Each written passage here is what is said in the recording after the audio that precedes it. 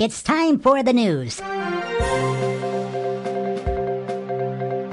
Welcome to Pro Wrestling's Best News for May 31st, 2023.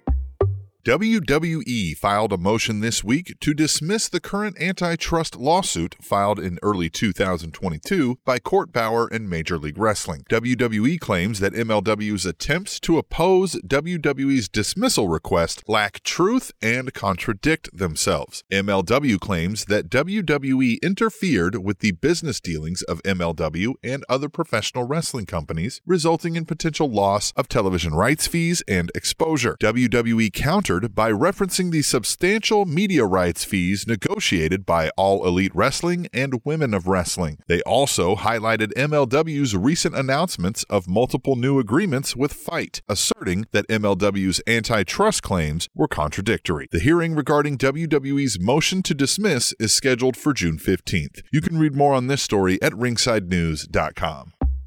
Former WWE Universal Champion Braun Strowman will be out of in-ring action for an indefinite amount of time with an undisclosed injury, according to PW Insider this week. Strowman sustained a concussion in late April after a tag team match against the Viking Raiders, but he was ultimately cleared to return to the ring a week later. PW Insider did not state if this current injury is related to this concussion or some other ailment. You can read more on this story at WrestlingInc.com.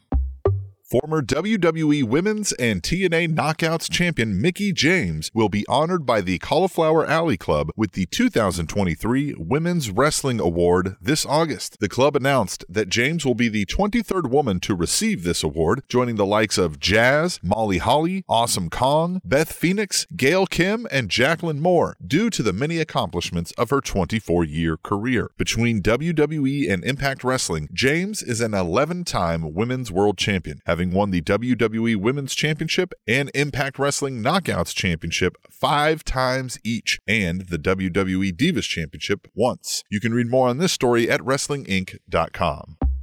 Independent wrestler G. Raver, noted mostly for his deathmatch competitions, will stand trial in July for multiple charges of drug possession and driving under the influence, according to PW Insider this week. The former GCW Tag Team Champion was arrested last December when he was found slumped over in the driver's seat of his car. A search of G. Raver's car would reveal him to be in possession of meth, marijuana, heroin, mushrooms, and alprazolam. Police charged G. Raver with 9 different charges for the incident, his second known arrest for DUI, with the first occurring in 2013. You can read more on this story at WrestlingInc.com.